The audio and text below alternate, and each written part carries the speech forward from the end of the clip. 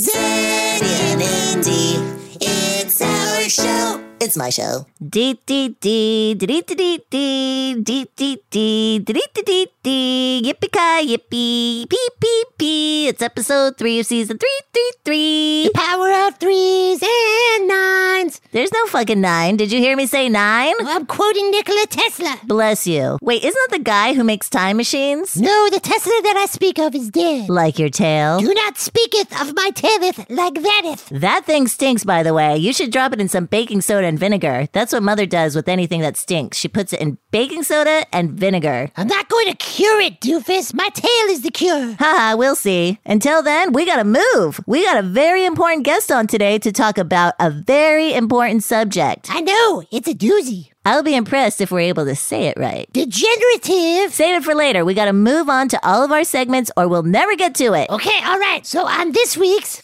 From the skyscrapers of New York to the coast of California, this is Doggo News. In today's Doggo News, the city of Los Angeles... That's where we live. Duh. The city of LA becomes the largest city in the U.S. to achieve a save rate of 90.49%, earning its stripes for no-kill status for animal shelters for the very first time. Woohoo! That is amazing, but what's up with the last 9.51%, fleshies? Yeah, best get a tutor to work on that score. I don't care if you have to cheat. Get that no-kill status up to 100. You would cheat. I bet you cheated in college. Sounds like a page from our book. We don't need no stinking college. Did we do that one already? I'm not sure, actually. All those pages are starting to blur. There's just so many reasons. Also, could you imagine if there was a death camp for fleshies and they celebrated that only 10% of people were being incinerated? Uproar, protests, government recalls. Wait, are you talking about what's happening now, or? No, I mean if there were death camps for fleshies. Oh, right. Next up in Doggo News, First Doggo Major has done it again. Uh-oh, really? Yeah, less than 1 week after his return on March 24th, the 3-year-old rescue major bit a National Park Service employee working on the South Lawn. Oh, well, that was the issue. He should have been on the North Lawn, not the South Lawn. It's not looking good for us rescues. Whatever. He just needs to acclimate, that's all. So many strangers trying to act all nice to you, pretending like they like you, when really they just want to get in the president's ear, so, he'll give you a tax break or something. I don't think that's what happened. Oh, I'm sure the park employee was like, oh, that's a good major. Oh, and by the way, President Biden, do you think I could get a little extra vacation time this year? Pet. The article didn't say anything about that. Yeah, but you know how fleshies are, always wanting something. I'm sure Major sniffed out his greedy motives. I'm sure that's why he bit him. Okay, or maybe like you said, he just needs time to acclimate. Yeah, and probably a trainer. I can't believe I said that. Moving on. Monday's Mutts! Ooh, we are moving through this fast. This is how we gotta do it if we're gonna leave time for our guests. Okay, you're right. More than half a ton of marijuana with street value of over $8 million was discovered by a police dog in a routine traffic stop in northwest Indiana. Should have been in California, my man. Whoa, that dog sniffed out the green. Was it indica or sativa? I have no idea. You know how you can tell the difference? No, how, Zeddy? Pray thee tell. Well, when you get high off indica, it's more of a body high, like you're in the chair. Indica puts you in the chair. Sativa is more like a brain high. You're a bit more talkative and sometimes giggly. Zeddy, how do you know this? Nikola Tesla.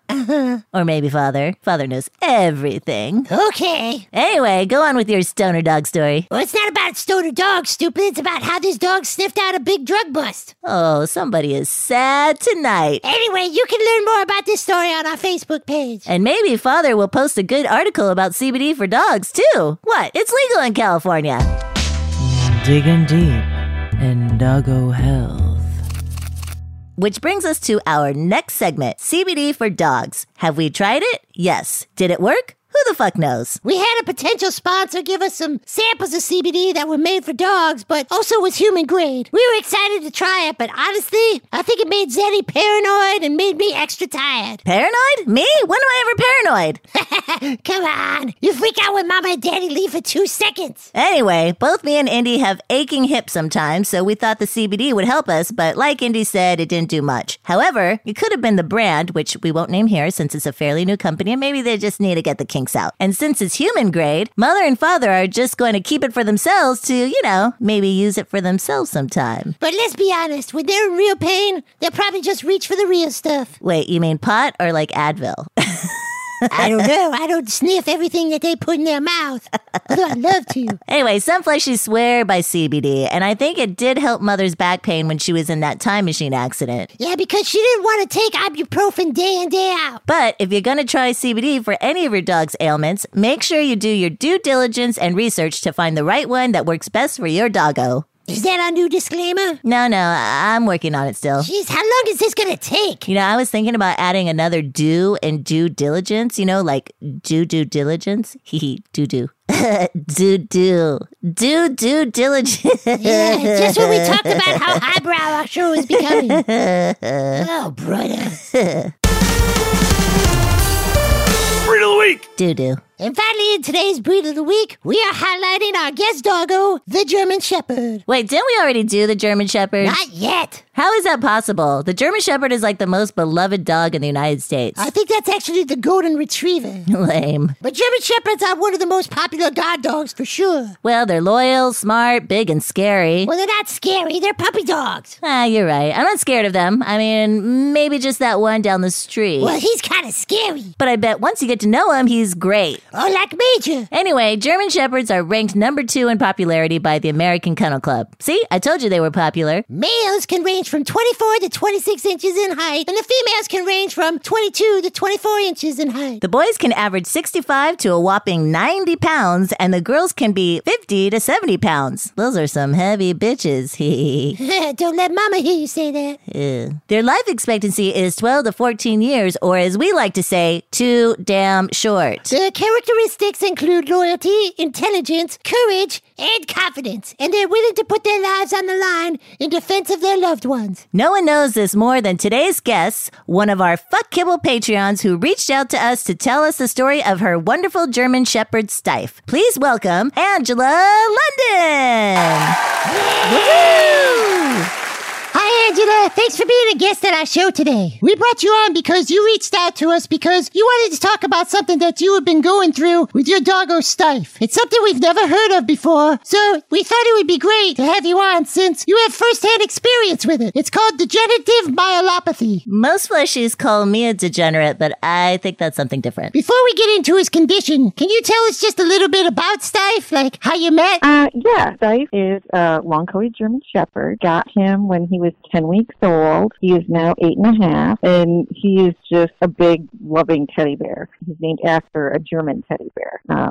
So yeah, he's just a big lug. We're well versed with lugs. Now, when you first met Stife, was it like a meeting over online, or was it face to face before you decided that you were going to choose him as your doggo? I saw a picture of him online, and then I went over to his house and just immediately fell in love. And he came up to me and he just went on his back and wanted me to rub his belly, and we love at first sight. That's amazing. All right, so could you please tell us then how it all started with him?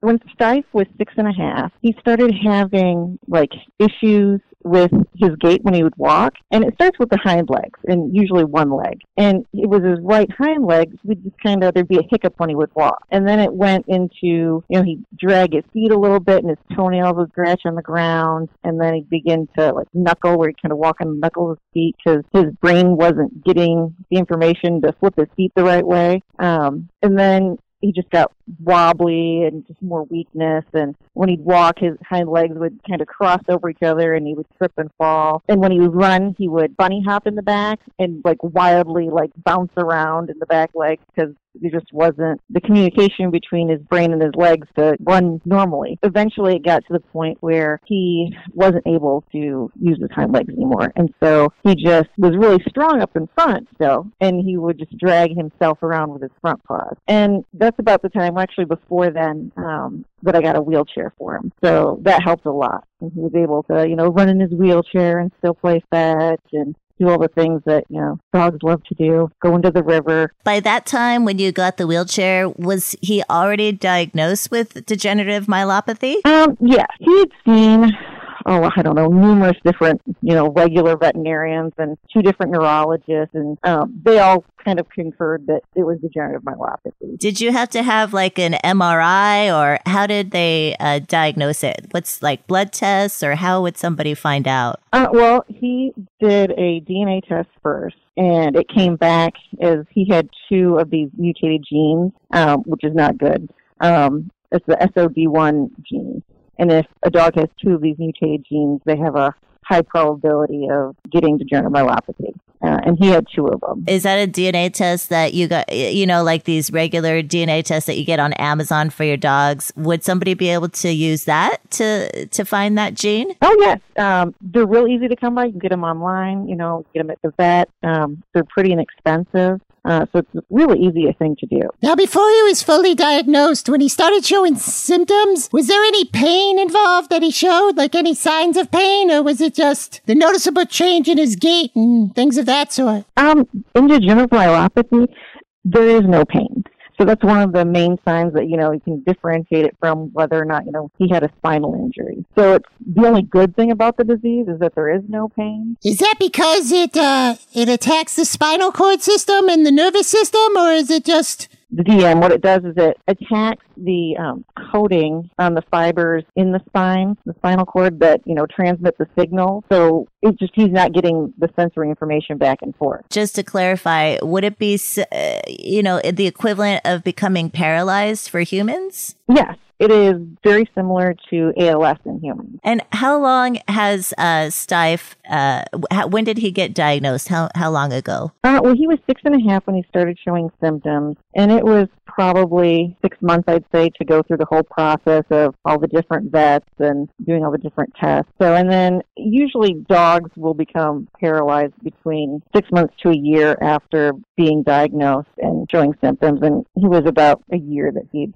when he first started having symptoms and when he became paralyzed in his hind legs. And what kind of treatments have you gone through, to try to ease the situation? So the treatments that he did hydrotherapy, he did electroacupuncture, he did laser therapy, different massage therapy, Cavaletti floor exercises, anything and everything to try to keep him mobile and his mobility as long as possible. And did you find that any of those worked better than the others? Was there anything in particular that you thought, oh, that was helpful? I think the hydrotherapy and the electroacupuncture were the 2 that I think, may have helped. I'd like to think that they helped. I want to make, something that I did might have helped him. How is Stife doing today? Currently, he is unable to walk. He's pretty much in a laying down position. His front end is really weak, so he has a full body harness, so I have to pick him up. It has a handle between his shoulder blades and one over his pelvis, and you have to pick him up and carry him around. He still is able to get into his wheelchair. It takes 2 people now. He used to be able to, hold up his front end and I could get his back end in, but now he has no strength in his front end.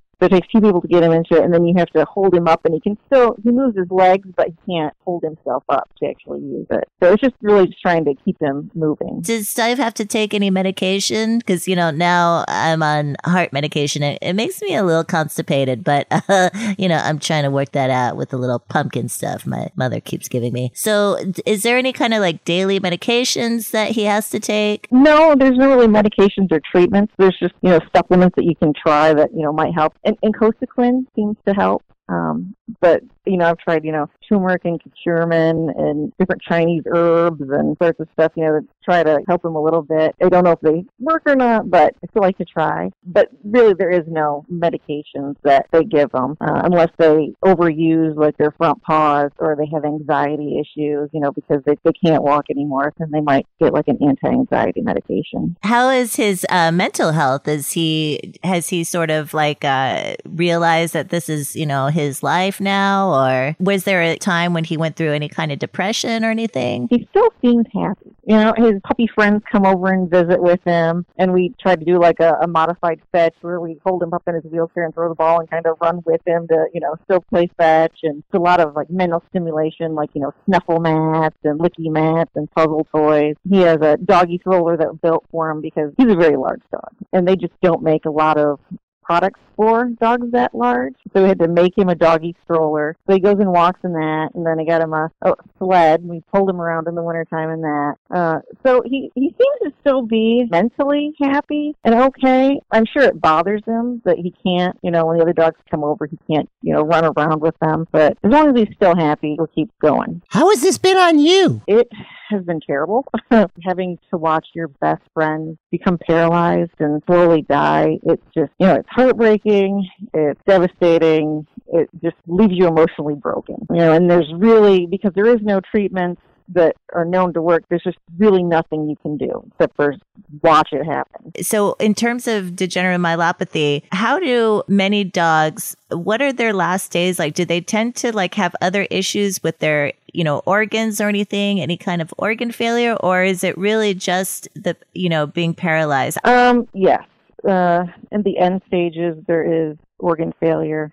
A lot of times they'll get pneumonia, have trouble breathing, and then, they would die. But usually people make that hard decision before it gets to that point. And I know that it's been really hard for you because it's sort of like taking care of a newborn baby probably, right? I mean, you have to change his diapers and things like that. Can you tell us a little bit of the process, the daily process that you have to go through? A lot of it, because right now he, is unable to move and he is incontinent.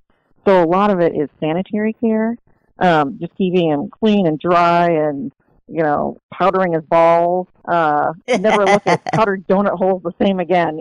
And if you're not powdering his balls, then, it's the E&D ointment, on his crotch and balls. So it's, I haven't done this much unenthusiastic ball handling since I was forced to play T-ball in the first grade. Is there any way that we can sign up for this powdering of the crotch without getting the DM? I have had people say they wish that they were my dog. Is there any last, anything else you want to say to our listeners out there? Just how important it is for DNA testing. And if you're thinking about breeding a dog or, getting a puppy, making sure that the DNA testing has been done. You don't want to end up where me and Cypher are at.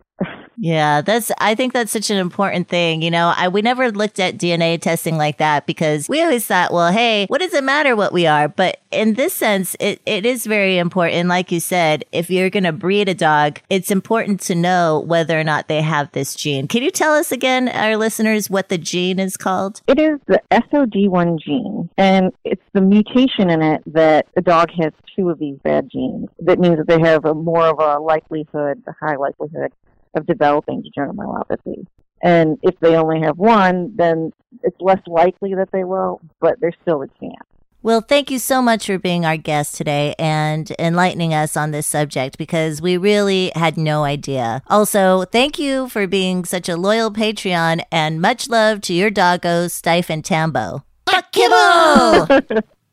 Yeah, and thank you, Zeddy and Indy, for helping to spread the awareness of this disease, and hopefully, it will help other doggos and fleshies from having to ever have to go through this. And before you go, we're just going to do one quick thing, which is in honor of the French Bulldog, Bernie Penois, here are questions that we always ask every one of our fleshy guests. Are you ready? Yes. Vanilla or chocolate? Chocolate. Day or night? Night. Chess or Scrabble? Scrabble. Fetch or cuddles? Cuddle. Vampires or werewolves? Werewolf. Boxers or terriers? Terriers are feisty. Yeah. Okay. Prince or Michael Jackson? Prince. Breakfast or dinner? Oh, breakfast. Breakfast for dinner. Ooh, I love that. Eggs all the way. Mountains or the beach? Mountains. Scrambled or sunny side up? Scrambled. Pancakes or waffles? Ooh, waffles. Italian food or Mexican food? Mexican. Horror or comedy? Comedy. The power of flight or a tail? A tail. Invincibility or a tail? A tail. Everlasting life or a tail? A tail. Unlimited amounts of bacon or a tail? Ooh, that's a tough one. I guess I'll go with tail. Winning an Oscar or a tail?